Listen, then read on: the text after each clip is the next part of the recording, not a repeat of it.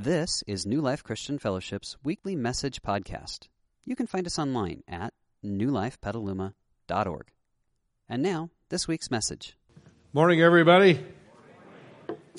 Happy anniversary. Yes, you can find a place to be seated. Happy anniversary. Come on now, you can wake up.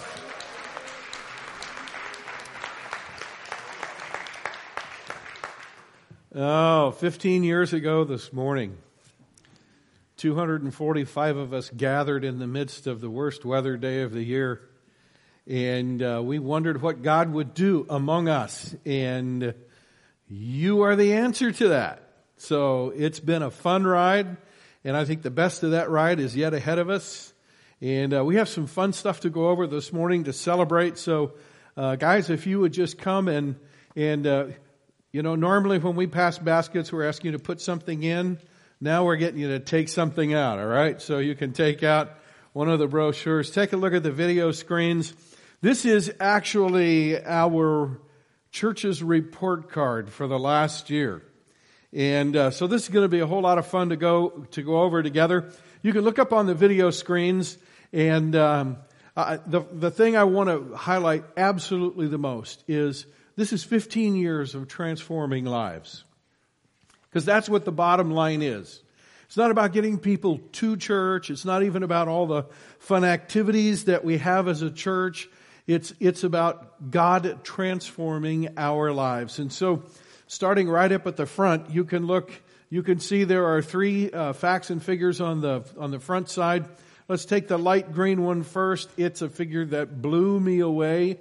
I had our staff begin tracking the number of volunteer hours that were put into our church over 2012.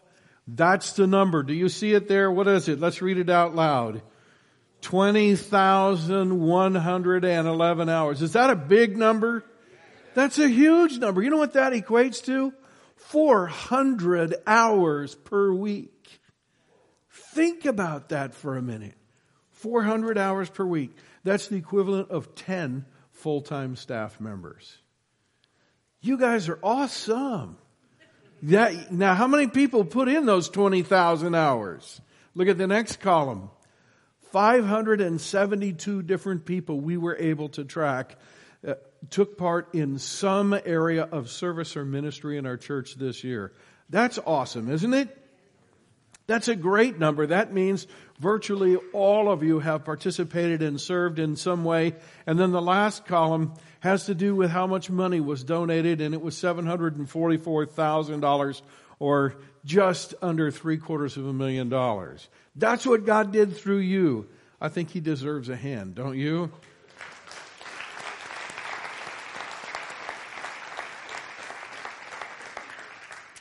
Most pastors in our country, if you were to say to them, if I could give you a church that puts in 20,000 volunteer hours every year from 572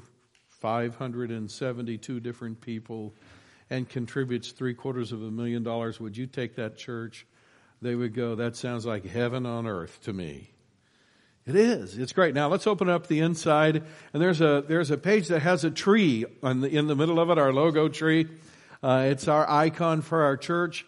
And I'm not going to take the time to read through all those boxes, but there are 9 boxes if I remember right. And that's just the extra stuff that God did through us outside of New Life. The bottom you can see 3.25 tons of food we distributed that was donated by people from New Life, and we distributed in various events and so forth. But I'll just save you the math. If you were to add up all of those numbers and you were to give a decent number to that 3.25 tons of food, what you're looking at is a little bit over $50,000 of things that we did over and above what we usually do here at New Life. That's awesome stuff here and around the world. I want to give you a couple of other figures on the Being Transformed page, which is the one that has the triangles all at the top. There you go. You can see it on the video screens. Take a look at the gray section in the middle.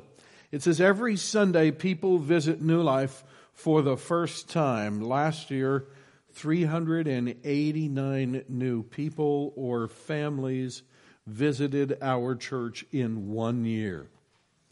Most of those are families. In other words, those are what we have. When we ask you to fill out the Connect card and pass it in, we got 389 Connect cards from people we had never gotten Connect cards from before. They would be first-time guests. And oftentimes, it's a husband and wife filling out one Connect card for their whole family.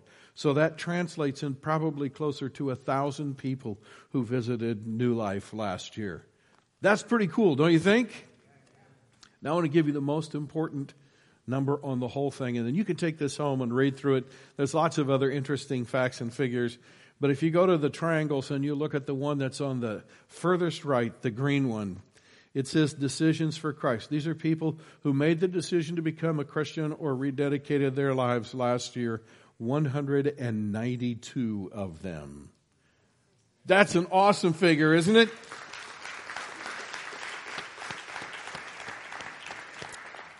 So on this 15th anniversary, we are celebrating that God does stuff through us that we never thought possible. And this is a church of people that just connect with God and say, God, do something through me, do something in my life that I could never do on my own. I want the good life that only you can give. And that's going to be our theme for the morning. We're going to talk about the good life. But right now, I'd like to ask you to stand because we're going to give a great prayer of thanksgiving to God for 15 great years of drawing us together. I realize as I look around the audience that there's a story behind every single person standing here. God did something in your life, brought somebody into your life, did something that caused you to seek, or did something in their life that caused them to invite you. And whatever that story is, it ended up with you being here this morning as a part of this church because God's working in your life. Let's be grateful. Father, 15 years of you Sunday after Sunday after Sunday calling us together, and every Sunday bringing new people into this part of your kingdom, and every Sunday calling people to points of decision, and every Sunday giving them tools that they can go out and they can learn how to walk in the life that you make available to us. It's been 15 years of learning how to reach out and take hold of the life that you have for us. And God, we're thankful for every story behind every single person who's here today and what you did in each of our lives to bring us to this place, to bring us to this point of connection with you. And Father, it's not lost on us that was not easy in many of our cases because we were resistive. And when someone said, hey, why don't you come and go to church with me? We looked at them like, are you kidding? And yet, as you continue to work in our lives, eventually you got us here. And what we have found in you, we just sang about. Freedom reigns in this place. Showers of mercy and grace falling on every face. Lord, in the midst of our gratitude for how that freedom is falling into our lives and your grace is falling into our lives, we're reminded that there are thousands all around us who just don't know it yet. Lord, would you work through us so that the next 15 years of this church would be even more productive than the first 15. We bless you for every single day, every single life you've changed, every single moment you've brought us to a point of decision. And this morning, God, it's all about you. We honor and bless you, and we do it in the name of your great Son, Jesus. Everybody said, amen. Amen, amen. Let's have one more round of applause for God. Yes.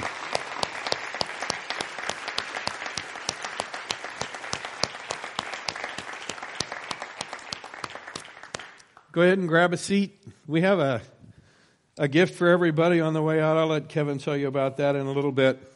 But for right now, I want to do some teaching. So If you would grab a couple of things out of your... Actually, I'm going to ask you to grab 3 things this morning. So you're going to have to be multitasking. First of all, take the long, skinny card. Those of you who come here all the time know what that's about. Put your name on the front of it. If you're here for the very first time, we are dead serious about helping you connect with God. This is a church that's a lot of fun to go to, but it's more than just fun. It's about connecting with God and having Him transform and change our lives, and we want Him to change yours. So if you would fill out at the bottom the contact information box, put as much information as there as you're comfortable with, because the more information you give us, the better we can connect with you and help you get connected with God. And at the end of the service, we'll show you how to turn that in. For now, you can set that aside. Second thing you need to take out are the teaching notes. It's the only thing in there that has fill in the blanks on it, and we're going to walk our way through that. And the third thing that you want to pull out is this thing called The Good Life, okay? It's a bookmark, and we're going to work our way through that a little bit later, because everybody wants the good life. This is the beginning of a new sermon series. It's called Counterculture. And there are just so many ways in which the church, the kingdom of Christ, is a countercultural thing. Not that it rebels against the culture, not that it hates the culture, but the truth is anyone can just jump into a culture and float downstream and end up where our culture ends up. And I love our country and I love our culture, but there are some things about our culture that I frankly don't want to participate in. No disrespect to anyone who's been through a marriage and a divorce. No disrespect at all, but I'm not okay with 50% of the marriages in our culture ending in divorce. Are you okay with that? No, I'm not okay with that. I don't want to get in that stream and just float because I know where that's going to go. I'm not okay with the part of our culture that tends to raise people that are violent and go into movie theaters and shoot people up. Are you okay with that? Not okay with that either. I don't want to get in that part of our culture.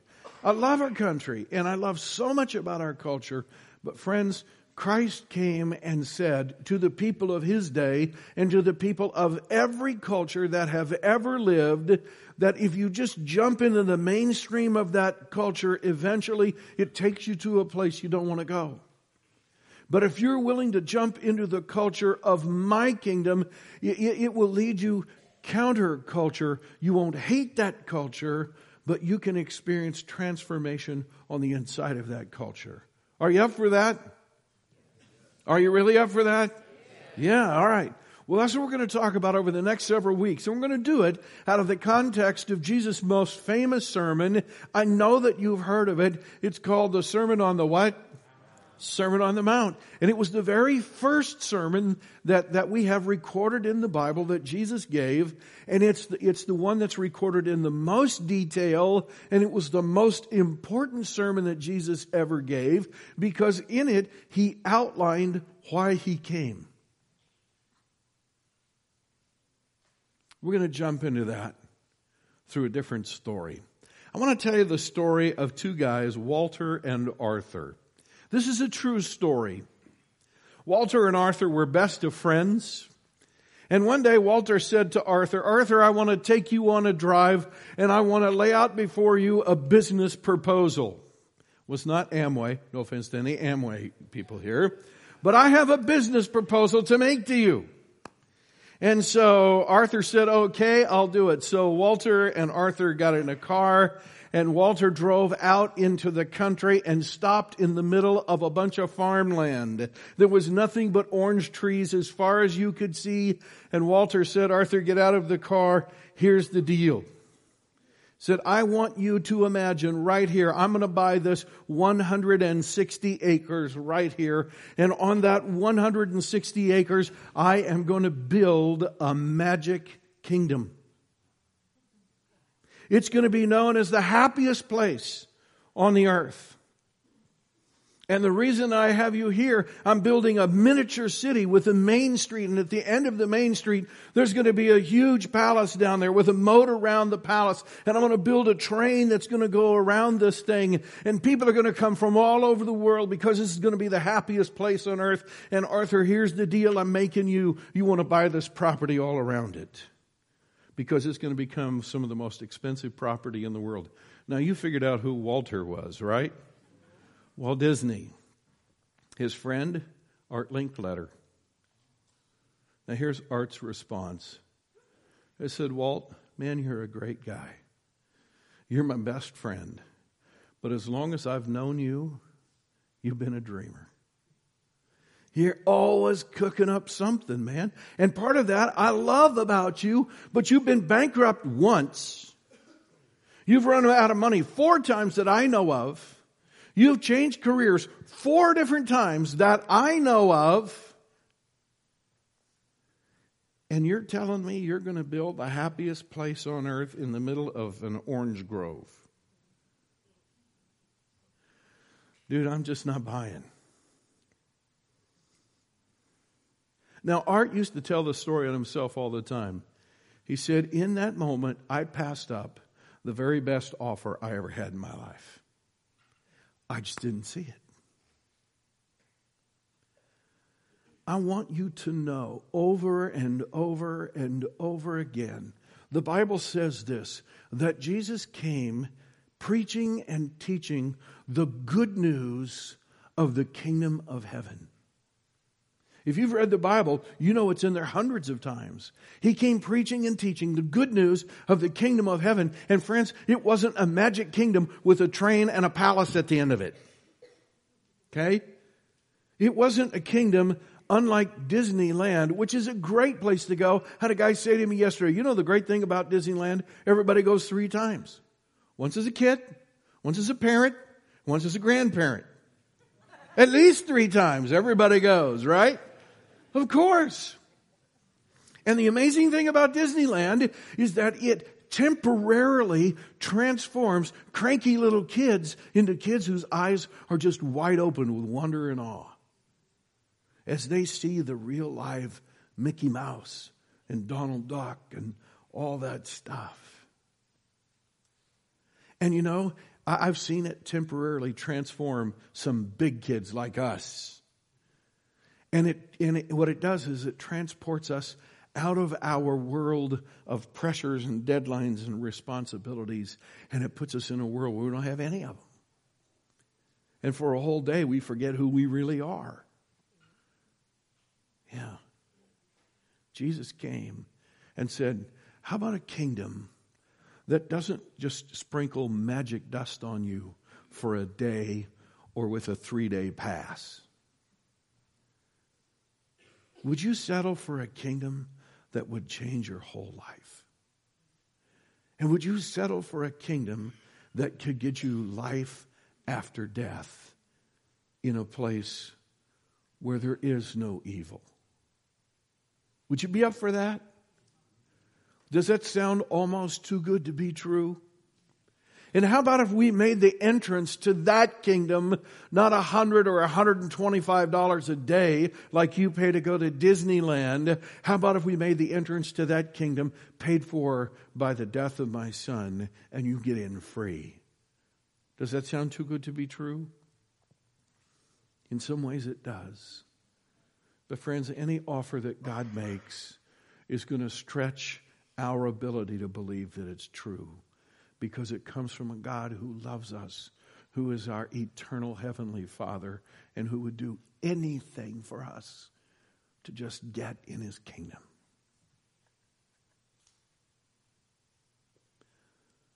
You see, the real question is this: where's the good life? And most of us spend our lives chasing the good life. When I was a kid, it was Miller Beer, I believe, who used to talk about the good life being the Miller life. Yeah. Everybody who's 35 or older is laughing, and everybody under 35 is going, what's that? Okay? But we spend our lives looking for the good life.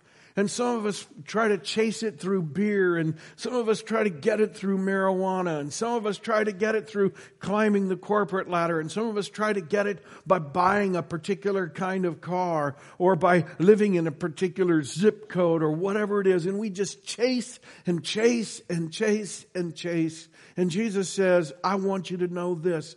You want to know where the good life is? Here's the next thing on your notes. The good life is actually found in the kingdom. You see, one of the great mistakes that is just sort of natural for us human beings to make is we think that the good life is found in a particular kind of behavior. Which is why, other than Jesus Christ, every other major world religion founder came with a set of rules and regulations. No disrespect to Buddha, but Buddha would say to you, the way to the good life is following the eightfold path.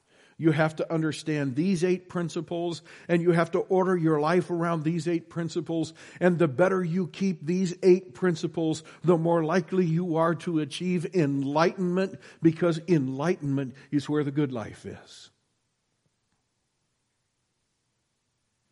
And friends, I could go down every other major world religion and lay out for you the basic tenets of that religion.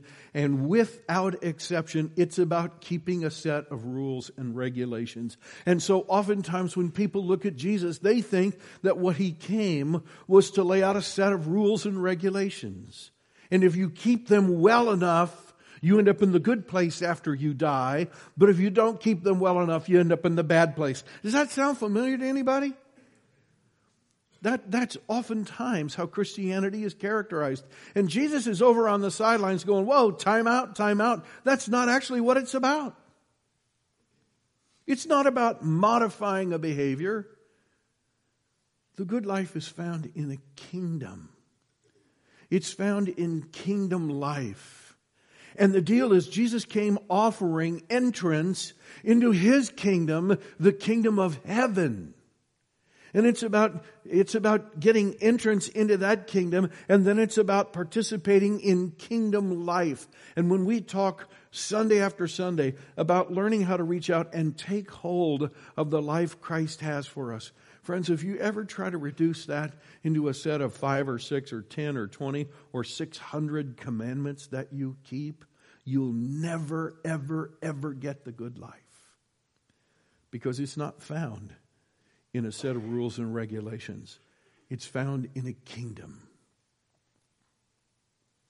You see, the kingdom that Jesus talked about is actually a greenhouse for the human spirit. Imagine with me if you were a plant and someone were to come along to you and say, I want to talk to you about a kingdom. And this is a kingdom where the rain always falls. There's never a drought in this kingdom. And there's never a flood in this kingdom. But the rain always falls in just the right amount and just the right frequency. And the temperature in this kingdom, it's never too cold and it's never too hot. And the humidity in this kingdom, it's never too dry and it's never too humid. Everything about this kingdom is ideal for plants. It's absolutely wonderful. You just can't imagine it. But I'll tell you what, if you could ever get in this place, you would grow like you can't imagine.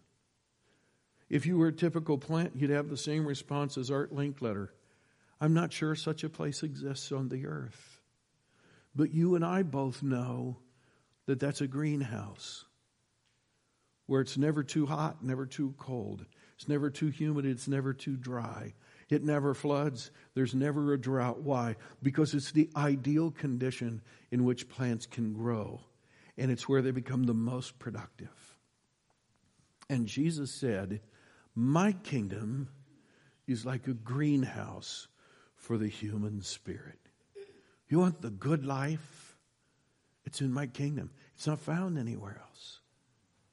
And that's why the Bible says Jesus came preaching and teaching the good news of the greater commandments. Is that what it says?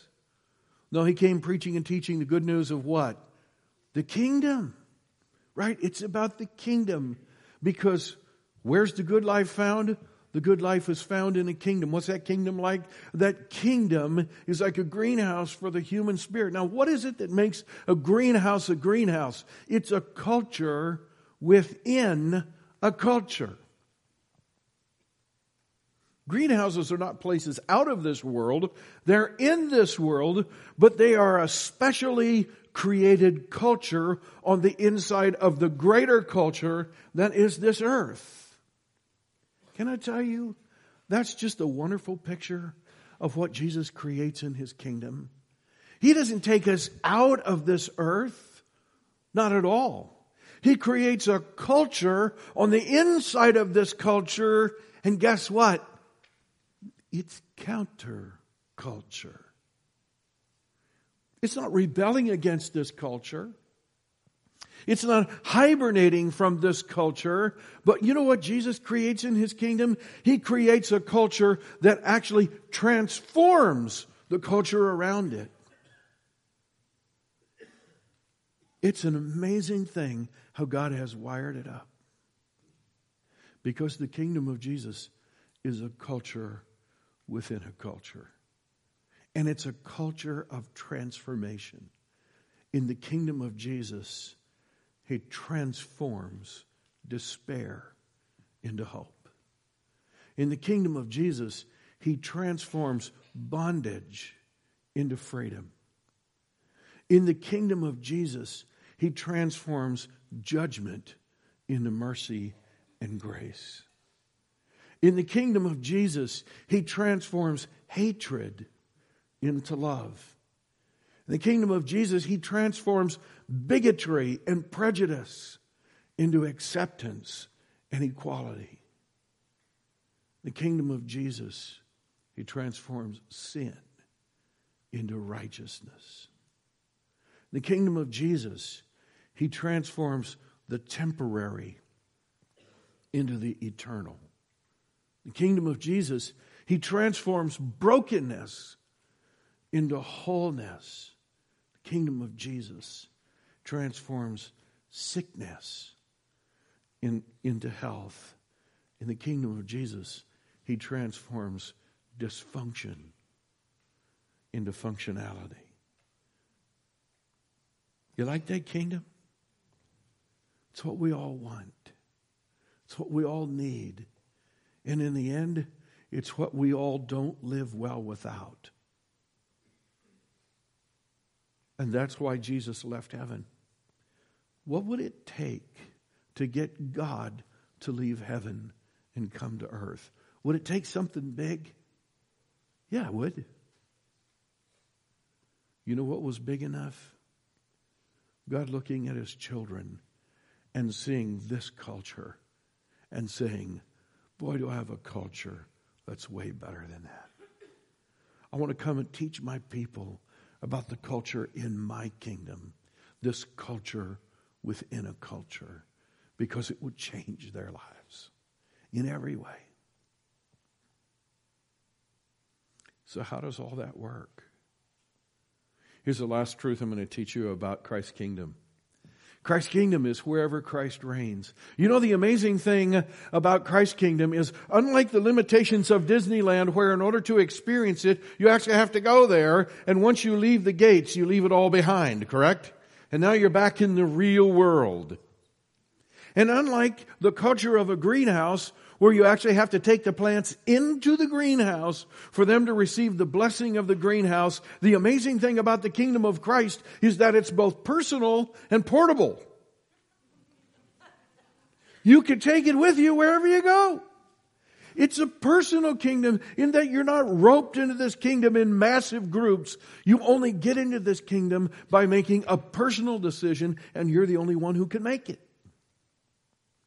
Which is why in just a couple of minutes, I'm going to give you the opportunity, and I'm going to do everything I can to encourage you, if you haven't made that decision, to make the decision to become a follower of Christ and to get into His kingdom, because that's the deal that Jesus is making. The offer to enter His kingdom is open today. It's been open for 2,000 years, but it is closing at some point, and it's closing for you at a minimum at the end of your life. Well, why would you wait to the end of your life to get in on the best deal you'll ever get. Something could change your life and make your life worth living. It's personal, but it's portable. And one of the great things that I love about the people of this church, and one of the great things I love about the kingdom of Christ, is that we can go out and take the kingdom of Christ to the people in our neighborhoods. How do you do that? By grabbing them around the scruff of the neck and dragging them to church? No. Just go be a follower of Christ wherever you are. It's amazing how when Christ comes in and changes your life and you begin to experience transformation, the people around you look at you and they think, wow, I like them. I don't know what happened in them, but I like them. And when you go serve on the PTA of your school and you are just a Christian and you're not there to promote, quote, Christian values and force Christian values, but you genuinely care about children and you genuinely care about the families of those children and you genuinely care about that school and you're willing to do most anything to help and you love everyone who comes through the door and you love everyone who's on the PTA, even the ones you don't like, you love them and you express love to them and acceptance to them and you carry this culture of grace. Friends, there's something about that the world says, man, I want some of that. It's amazing how the kingdom of Christ is so transformational when God's people get it out of the realm of keeping a set of rules and put it in the realm of Christ. Just come and reign in my heart. Yeah, show me what to do. Show me what not to do. I get that. I want that. But more than I want a set of do this and don't do that, I want a king who reigns in my heart and who brings transformation. And friends, that's what the Sermon on the Mount was all about. Jesus came, and in this most important sermon, he began to outline the culture of what it was going to be like in his kingdom. And this was a culture of transformation. And if you've read the Sermon on the Mount before, you know it begins with a statement that says, blessed are the pure in heart, are the poor in spirit, for they will see God. And oftentimes people think, how can I be poor in heart because I sure want to see God? How can I be poor in spirit because I sure want to see God? What is that behavior that I need to build in my life so I can get this end result? And friend, if that's how you come to the Sermon on the Mount, you're going to come at Jesus like you come at everything else in life. Change my behavior and hopefully I'll get better. Here's the truth. Any religion can make you a better person. Simply by changing your behavior. It will improve your life. But only Jesus can change your heart, soul, and spirit and give you the real good life. Because he doesn't do it purely by changing your behavior. He does it, are you ready for it? He does it by changing your nature. Imagine that. The kingdom of Christ is wherever Christ reigns. Now take out your bookmark because I took the liberty to expand each of these 9 statements at the beginning of Jesus' Sermon on the Mount, in which he describes the culture that's going to exist in his new kingdom. And I just expanded them out with some of the rest of the teaching that Jesus would give throughout his ministry. So what you have in the bold are the actual words of the Bible, and what you have underneath is the expanded version that has folded into it a lot of the rest of the teaching of Jesus. So I'm just going to read it out loud to you. Blessed are the poor in spirit, for theirs is the kingdom of heaven. Expanded, the good life is found by those who recognize their need for spiritual growth and development. You know what that is? That's being poor in spirit. You understand the poverty of your own spiritual condition, because Christ's kingdom is most powerful in them. Secondly, blessed are those who mourn, for they will be comforted. Expanded, it means the good life is found by those who genuinely grieve over their sinful nature, because they will find comfort through full repentance and transformation in Christ's kingdom. Blessed are the meek, for they will inherit the earth. The good life is found by those who choose the quiet strength that comes only through gentleness and humility. Because that word that's translated meek in the English, actually, if you look at its core in the original language, it means gentleness and humility. The good life is found by those who choose the quiet strength of those, because they will inherit the new earth in Christ's kingdom. Interesting how Jesus laid that out in his ministry. Blessed are those who hunger and thirst for righteousness, for they will be filled.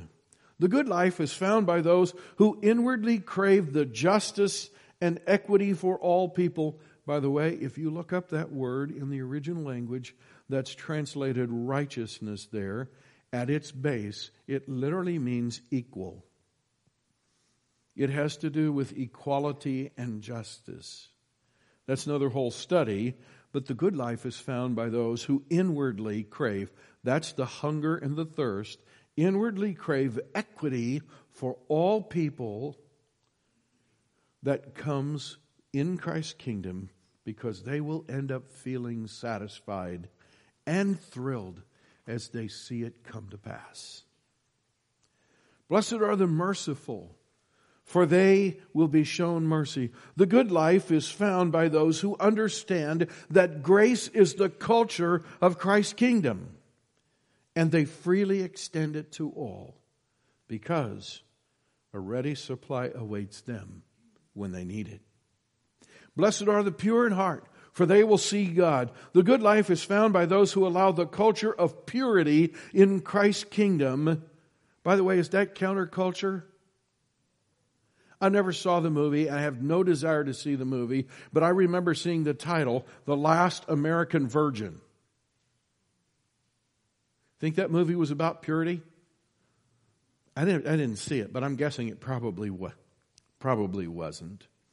Purity is something that's laughed at in our culture as being naive. Friends, don't ever let anyone teach you that purity is a disadvantage because it keeps you naive. I don't want you to be naive, but I don't want you to be defiled either. God doesn't want you to be defiled. Now look what he says. The good life is found by those who allow the culture of purity in Christ's kingdom to permeate their inner thoughts and attitudes. That's the pure in heart. Because God consistently reveals himself to them. You want God to reveal himself to you? One of the first things you have to do is you got to up the purity level in your life and lower the impurity level. Nothing will separate you from God faster than sin and harbored sin in your life. Blessed are the peacemakers, for they will be called the children or the sons of God. The good life is found by those who work to help their neighbors find peace with God and with each other. Why? Because as children of God, they are living out the central purpose of Christ's kingdom. Did you know the central purpose of Christ's kingdom is to help you make peace with God and to help you bring peace into the hearts of those around you? It's true. And last of all, blessed are those who are persecuted because of righteousness, for theirs is the kingdom of heaven.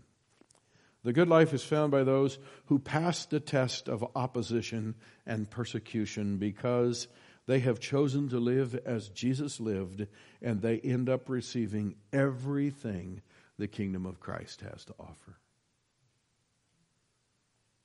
Friends, as we close, a couple of things. I made that as a bookmark because I would like for you to keep it in your Bible and read it. Okay? I made it as a bookmark because it would be impossible for me to break out the theology behind every single one of those statements. But I can tell you that the summarizing statement has a lot of theology packed into it, and I want to encourage you to take one of those each day and make that the focal point of your time with God. And say, God, would you break this out for me so that I can understand what it means to be poor in spirit, so I can know how important spiritual growth and development is in my life, so I can reach out and take hold of the life you have for me, because I want the kingdom life. I want to live in that culture, in that counterculture culture, in that greenhouse for my human spirit that you gave me. So that's why I want you to take it with you. As we apply this, there are three things that we can do. Okay? I'm going to give you a fourth one, actually. I've only got three on the cards. But the first one is, if you haven't made the decision to become a Christian, do it today. Become a follower of Christ today. Say, I want in on that good life right now. And you check that on the bottom of your notes there. Also on the Connect card, if you would pull that card out right now, it'll help you respond. Those of you who are brand new, if you'll pull that out, all the rest of us know what to do with this. But in the middle of the backside, there's a place that says, I want to apply today's teaching by. And if you check the box that says becoming a Christian today, then you can expect contact from me or one of our staff this week. And we're going to lead you through that process so you don't miss out on any of it. And you actually know what it means to be connected with Christ and to get entrance into His kingdom. Secondly, I will focus on one of these kingdom life descriptions every day this week. If that's something God calls you to, I know it will enrich your life, and I know that it'll give you a better understanding of what Christ's kingdom is. Then you can choose to do that and then obviously follow through on that. Don't just say, I'm just going to do all 8 in one, or 9 in one set. No, one a day, so it becomes a focal point in your life for that day, and it gets burned a little deeply into your human spirit. And then last of all, I want to rededicate my life to Christ. There are people in our room that at one point walked with Him, but now have wandered or have allowed some sin to come into their life that's now separating them from God. And it's time to set that aside and say, no, I'm getting back into full kingdom life. I'm no longer playing the half game. I'm all in. Whatever your decision, you make it while I pray. Father, I pray for my friends. It's a big concept. And in some ways, it's so foreign to our human spirit that pleasing you is not found in a particular set of behaviors, but it's found in embracing your kingdom and then saying, God, would you come into my life in a powerful way and transform me? Change my nature so that I can become this person of peace and this person of grace and this person of purity and this person of strength that can withstand persecution because I'm tied into you and because I've been changed in your kingdom. God, would you meet us where we are? Call us to respond as you want us to. I pray in your name. Amen. One other thing, the fourth area. If you struggle with really connecting with God, there's a life group called The Life You've Always Wanted. That would be a great life group for you. So if you're not already signed up, or even if you signed up in a different life group and you want to change, that's okay too. But that's the life group that's about kingdom life itself. Thank you. We hope you enjoyed this week's message. You can find more information about New Life, including contact information, at newlifepetaluma.org. Thanks for listening.